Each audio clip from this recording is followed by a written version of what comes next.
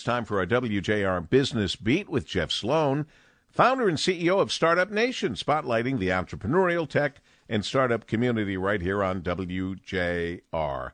Good morning, Jeff. Good morning, Paul. This morning on the Business Beat, we're focused on a segment of the entrepreneurial community driven by inventors.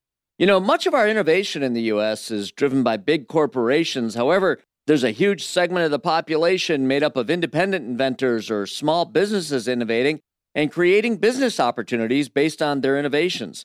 Now, most of us know when that eureka moment hits, it's important to protect your intellectual property, your idea, your invention.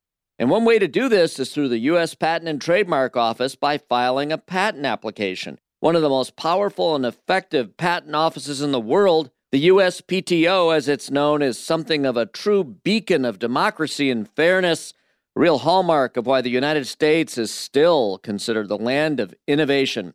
Now, last year, the USPTO issued 374,066 patents. Is this whole notion of innovating and protecting people's inventions important to our culture here in the U.S.?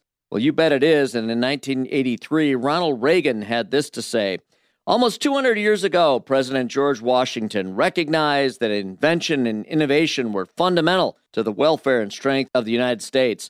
He successfully urged the first Congress to enact a patent statute as expressly authorized by the U.S. Constitution, and wisely advised that there is nothing which can better deserve your patronage than the promotion of science.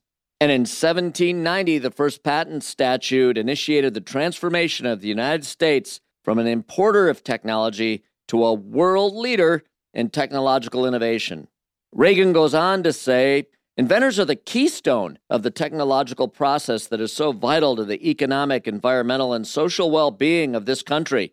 Last week, we celebrated National Inventors Day on Thomas Alva Edison's birthday, a day to recognize the great innovators among us here in the United States.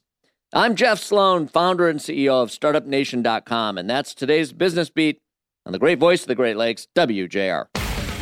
This segment brought to you by Dell Technologies.